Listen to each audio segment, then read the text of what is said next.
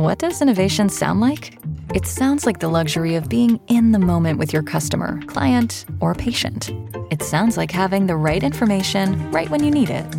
It sounds like being at your best for your customers and your business. Thanks to Hyland's intelligent content solutions that improve digital processes, innovators everywhere are able to do their thing better, whatever that thing is. Now, who doesn't like the sound of that? Hyland, for innovators everywhere. Visit hyland.com. Save big on your Memorial Day barbecue, all in the Kroger app. Get half gallons of delicious Kroger milk for $1.29 each. Then get flavorful Tyson natural boneless chicken breasts for $2.49 a pound, all with your card and a digital coupon. Shop these deals at your local Kroger today, or tap the screen now to download the Kroger app to save big today. Kroger, fresh for everyone. Prices and product availability subject to change. Restrictions apply. See site for details. A factual data creation facility production.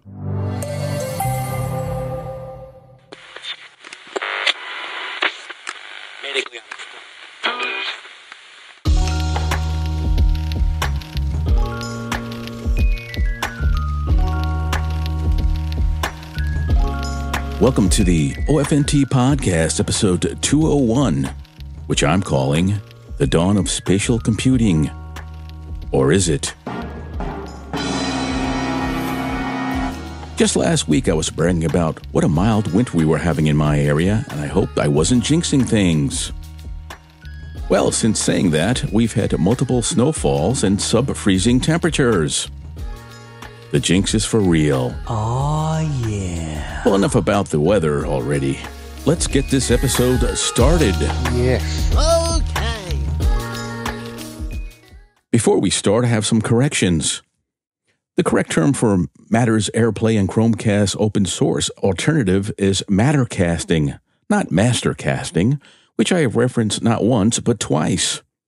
I do think that Mastercasting is a better name, though. I also said that the accompanying software for the EV Smart Ring had a feminist look to it. No. Well, what I meant to say is feminine look to it. Yes. I blame that one on a Freudian slip. Tech news. According to the IDC, which is a business intelligence outfit, Apple's iPhone has the largest smartphone market in the world, taking a 20.3% share of the global market. This is a 3.7% increase year over year. Well, this is the first time Apple's iPhone has taken that crown. Arch rival Samsung had a 19.4% of the global market, which was down a little under 2% from last year, knocking the South Korean giant into second place. That's the first time since 2011. I think Huawei was responsible for that back then. Besides more people choosing to buy an iPhone over its rivals, what does it all mean? Well, it means more money in the giant fruit company's coffers, thus proving the theory that money goes where the money already is. If you've had your eye on a new Apple Watch Series 9 or that fancy Apple Watch Ultra 2, be advised that these models will no longer have that blood oxygen sensor going forward.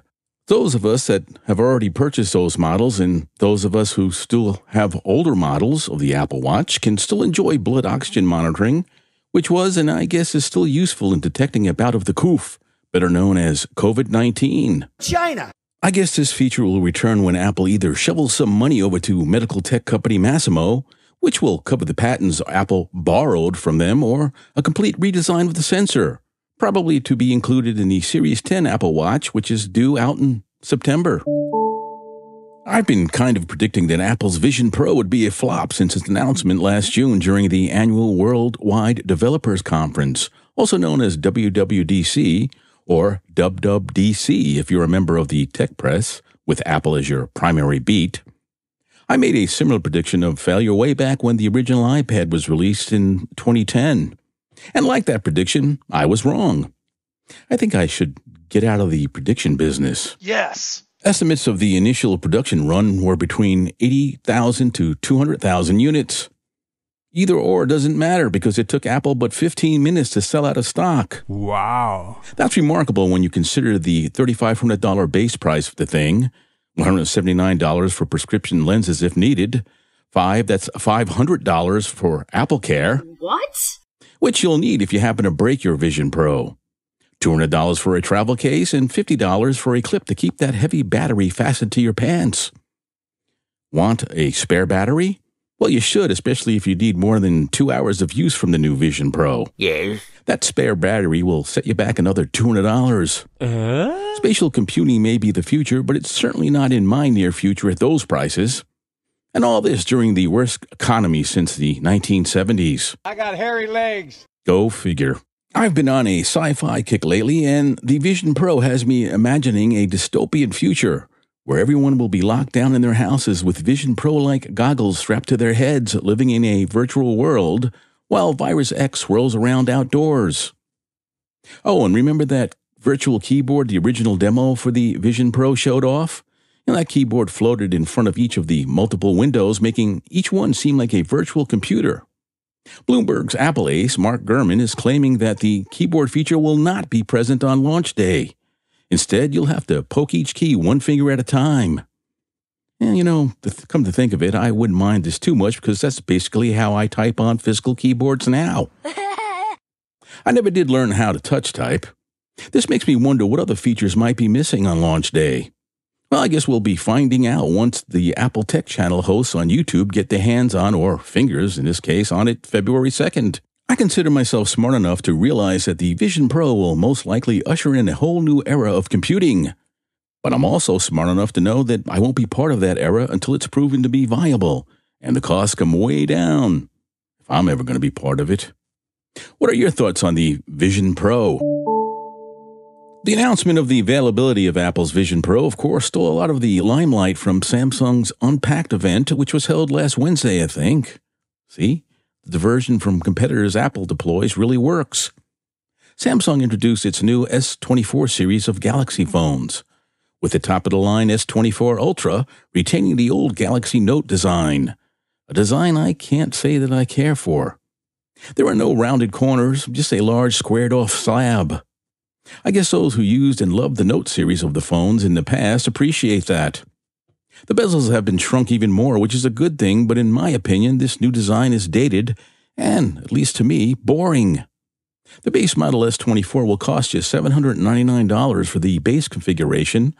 The S24 Plus starts at $1,000, and the S24 Ultra will start at $1,299.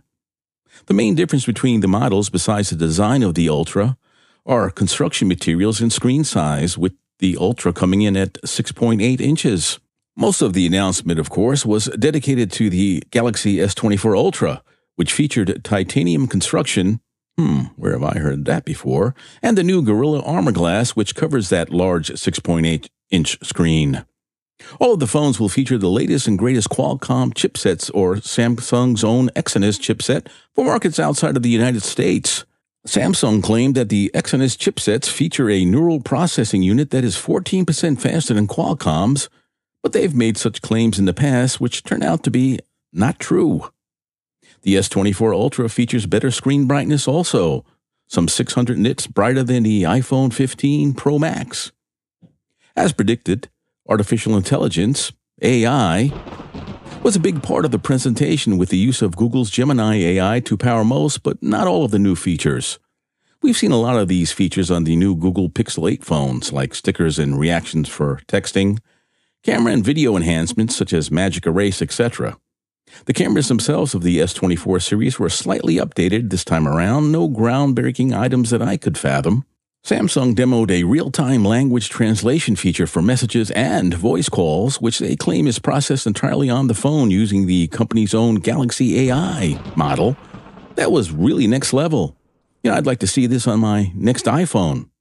You know what wasn't mentioned? Samsung's forgotten Bixby virtual assistant. One caveat, though, many of these AI features are only free until 2025. What? Meaning you'll probably be paying for a subscription in order to continue using them. This is probably due to the use of Google's Gemini AI, for which Samsung has to pay the big G for. Yes! In what I consider the best part of the S24 series announcements, Samsung will provide 7 years of operating system updates for them, along with 7 years of security updates. Yay! After the unveiling of the new phones, health tracking software for Samsung's watches and phones were discussed, with an emphasis on sleep tracking. There were no new watches or tablets announced, which was sort of disappointing. Just before ending the Unpacked event, Samsung pulled a Steve Jobs just one more thing shtick, introducing the Galaxy Ring, showing a picture of it on a large screen. No details were given, meaning that the smart ring still isn't ready for prime time yet, but promised the audience it will be ready real soon now.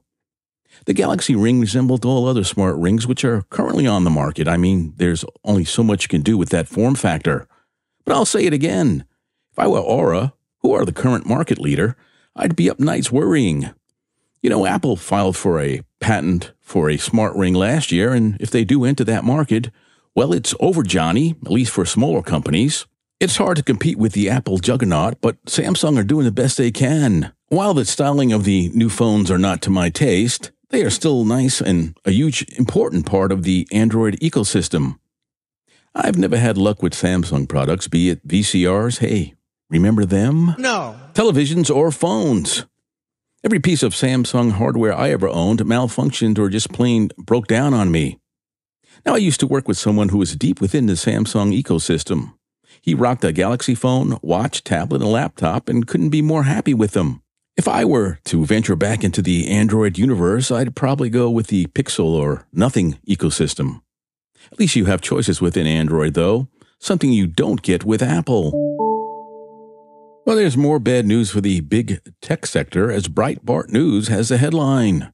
Google CEO Sundar Pichai announces further job cuts to achieve ambitious goals. From the article, in an internal memo addressed to employees, Sundar Pichai, the CEO of Google, revealed plans for additional job reductions in 2024. This announcement aligned with the company's strategic shift towards investment in key areas, particularly artificial intelligence. Pichai emphasized the necessity of making tough choices to facilitate these investments. As I reported in previous episodes, Google had already laid off 12,000 employees, some 6% of the company's workforce, just last year. The remaining employees saw a cutback in perks like free laptops and other equipment. Sure, you can blame AI for these job cuts, but let's be real here. As the big tech industry matures, the days of six-figure starting salaries, free meals and snacks, free transportation to and from work and other niceties are over. The money just isn't there any longer as competition becomes cutthroat. Google's main source of revenue is advertising, which is down industry-wide. It's no secret that TikTok is the most popular social media platform amongst the coveted 18 to 40-year-old demo, and those people are using TikTok for internet searches, not Google search. Google rightfully called out the business practices of Microsoft back in what I fondly remember as being the day, but have since morphed into what they once fought against. Oh no! A lot of consumers don't trust them any longer and are switching to DuckDuckGo for their main search engine. I know I have. And speaking of videos on TikTok, while I do feel sorry for those being let go, I remember watching videos posted on that platform by many employed by Google, detailing what most of us boomers and Gen Xers would consider a highly paid non-job, where most of the time at work was spent eating, going to the provided gym facility, or just plain resting. My sage advice to these youngsters affected by these layoffs is to toughen up for these hard times. Come on, man. Learn how to code Indeed. Bah! Humbug! Tech I'm using. I mentioned some episodes back of having a black-colored Magic Mouse I had bought years ago but never got the occasion to use.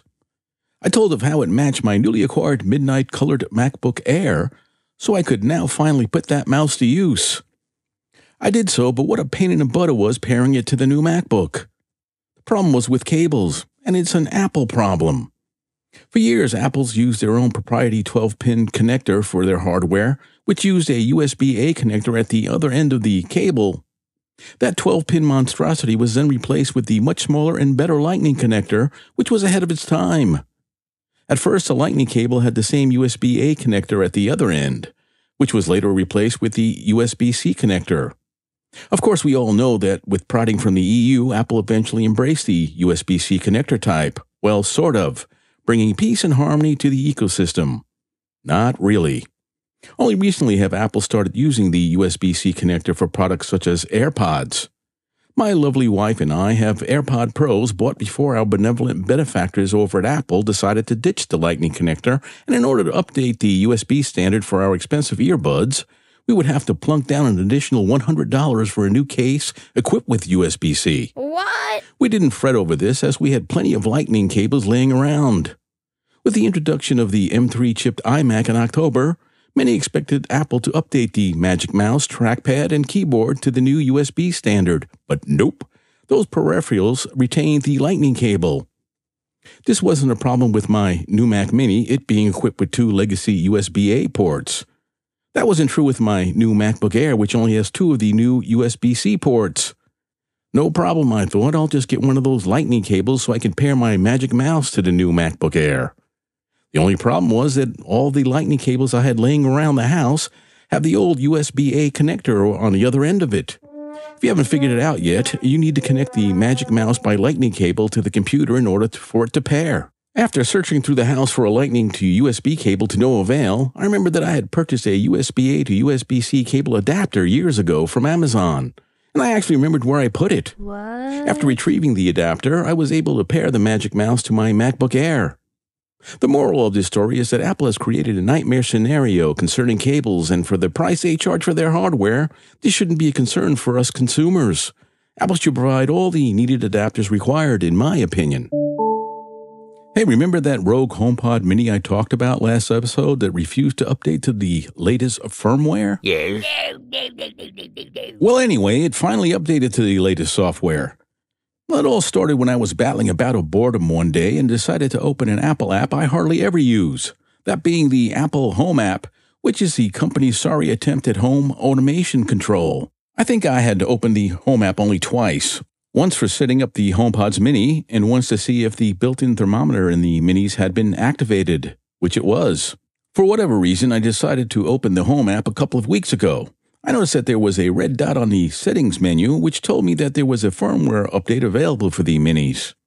The current version was at 16 point something, so evidently they were updating automatically without my intervention being required.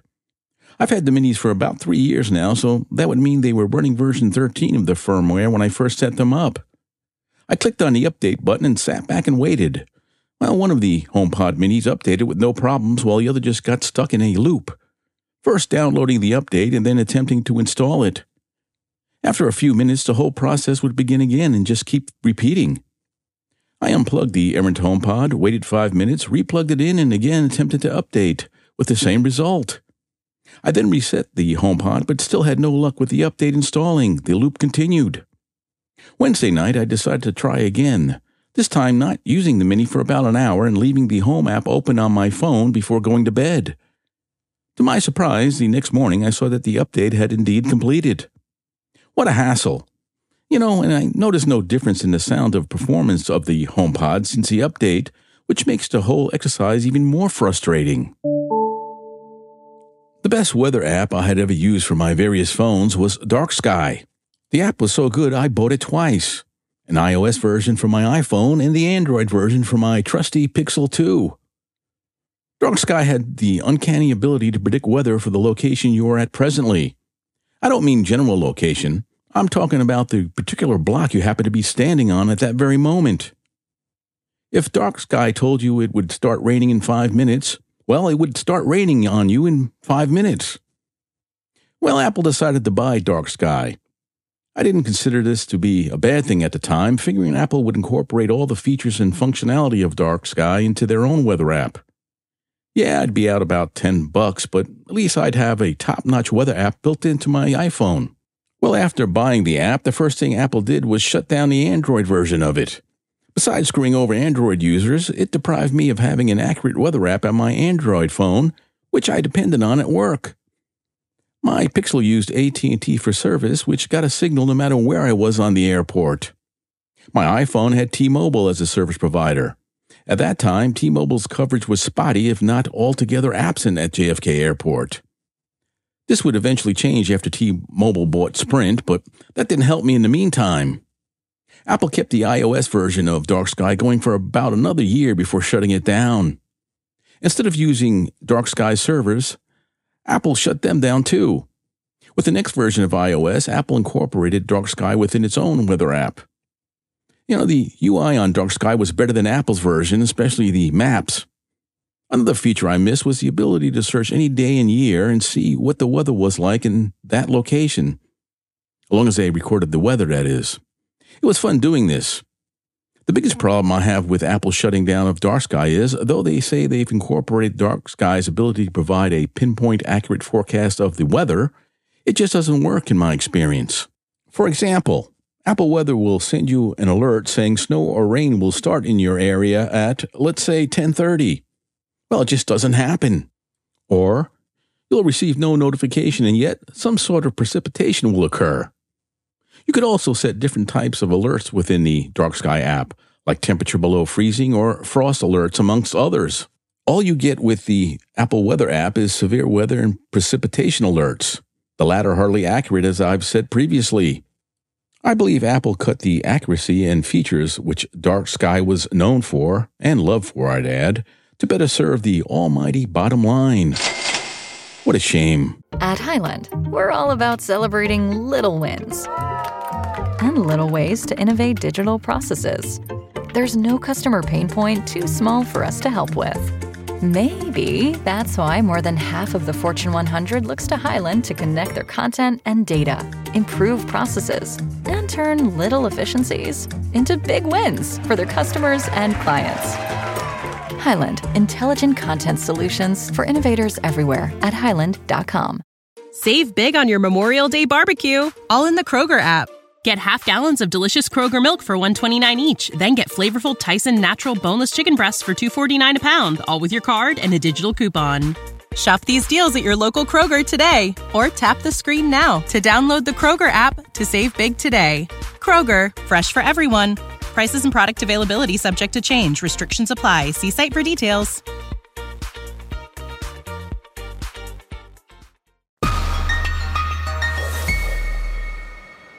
Entertainment news. Iconic magazine, Sports Illustrated, laid off its entire staff via email on Friday. This most likely means the end of the once iconic sports-themed magazine. So what happened? Well, the first thing that happened was the internet. People just aren't buying printed media like they once were. Heck, I can't even remember the last time I actually purchased a physical magazine, and I was a big consumer of them. Another thing that happened was good old competition. Besides a dwindling of customers, the internet and podcasting brought a bunch of sports blogs and shows tailored to particular sport leagues and teams. There was no need for a general sports magazine, either printed or digital. The final nail in Sports Illustrated's coffin was the shift to serving the so-called modern audience.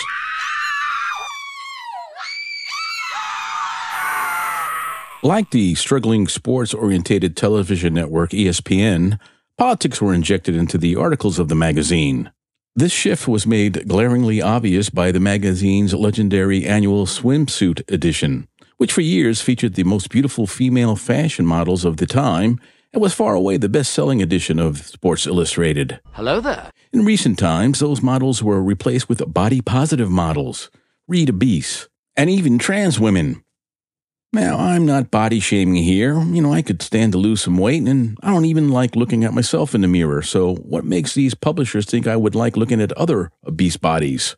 Some morbidly obese. And don't even get me started on the trans thing. Victoria's Secret is in the midst of the same situation. For the life of me, I just can't comprehend how CEOs of these companies can keep losing money pandering to certain modern audiences while abandoning their core customers and expect to stay in business. Let me know if you can figure this out. Podcast news. Well, not much to report on this week as Podcasting Incorporated continues shrinking. Amazon-owned Audible, which started off as an audiobook service but has recently started hosting, quote, premium podcasts, unquote, has announced a layoff of over 100 employees. That can't leave many more workers for Audible. I've been tempted to subscribe to Audible over the years, but I just can't get past the high subscription price Amazon asks for this service. There's a trend going on within the world of podcasting, and in my opinion, it's a good trend. Many podcasts are choosing to go back to being independent shows after being exclusive to the likes of Spotify, Amazon, and other big-time streaming services. They've realized that their audience will be much larger using the humble RSS feed for distribution. I'm also hearing that Apple's premium subscription scheme is a bust, with many shows going back to just releasing normal episodes, which are not behind some sort of paywall. All I can say about this is, welcome back. If you've been listening to the OFNT podcast for a while, then you know about my trials and tribulations concerning podcast listening apps. I just dropped Pocket Cast because the app subscription prices are way too expensive, and Pocket Cast is not a Podcasting 2.0 compliant app. This is a shame because Pocket Cast is the best listening app out there, featuring the best UI and features, for an expensive price, that is. I've had a love-hate relationship with Cast-O-Matic, which has a beautiful interface and a lot of the features of the Podcasting 2.0 standard. The problem with Cast-O-Matic is the bugs. The developer updates a lot, but once a bug is squashed, another couple show up and it frustrates me. I went back and retried Fountain, but the app is just not for me. Though the app has most of the features of Podcasting 2.0, it doesn't get the basics right. This leaves me with Podcast Guru. It's not perfect, doesn't feature all of the latest and greatest features, but it's the best podcast listening app behind Pocket Cast that I've ever used. I'm a sucker for audio plugins, but I've managed to not purchase any for months now. While watching YouTube the other day, a video from audio plugin company Isotope made its way into my feed. The video was about the company's new product called VIA, and it's spelled VEA. The plugin is a combination of noise reduction and voice-enhancing tools geared towards podcasters and content creators. Though I have many plugins that do the same, I was duly tempted. I immediately searched for reviews of VIA, and the first few were very positive. However, I noticed that these reviewers were in well-treated rooms using multi-$1,000 audio interfaces and microphones. After doing some more searching for reviews, I found others which were more in-depth and not as favorable. As a matter of fact, VIA was judged as substandard compared with other similar products available. Well, I'm glad I took the time to watch these unbiased reviews. They saved me from parting with some precious money.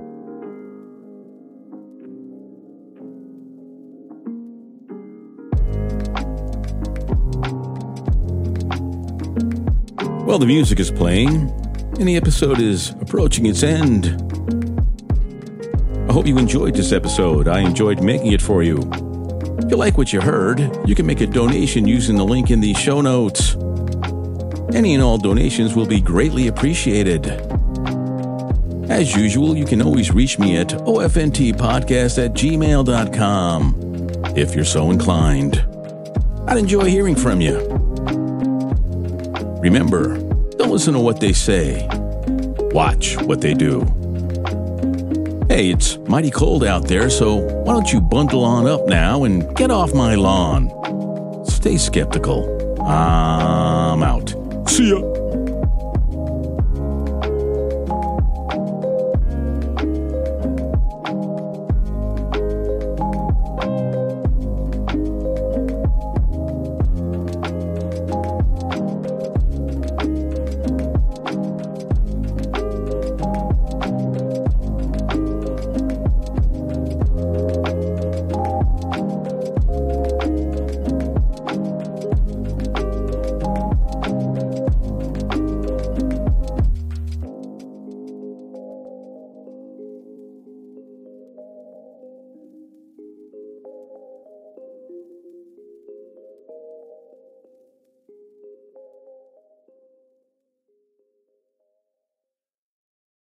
When you need mealtime inspiration, it's worth shopping Kroger, where you'll find over 30,000 mouth-watering choices that excite your inner foodie. And no matter what tasty choice you make, you'll enjoy our everyday low prices, plus extra ways to save, like digital coupons worth over $600 each week. You can also save up to $1 off per gallon at the pump with fuel points. More savings and more inspiring flavors make shopping Kroger worth it every time. Kroger, fresh for everyone. Fuel restrictions apply. Save big on your Memorial Day barbecue, all in the Kroger app. Get half gallons of delicious Kroger milk for $1.29 each. Then get flavorful Tyson natural boneless chicken breasts for $2.49 a pound, all with your card and a digital coupon. Shop these deals at your local Kroger today, or tap the screen now to download the Kroger app to save big today. Kroger, fresh for everyone. Prices and product availability subject to change. Restrictions apply. See site for details.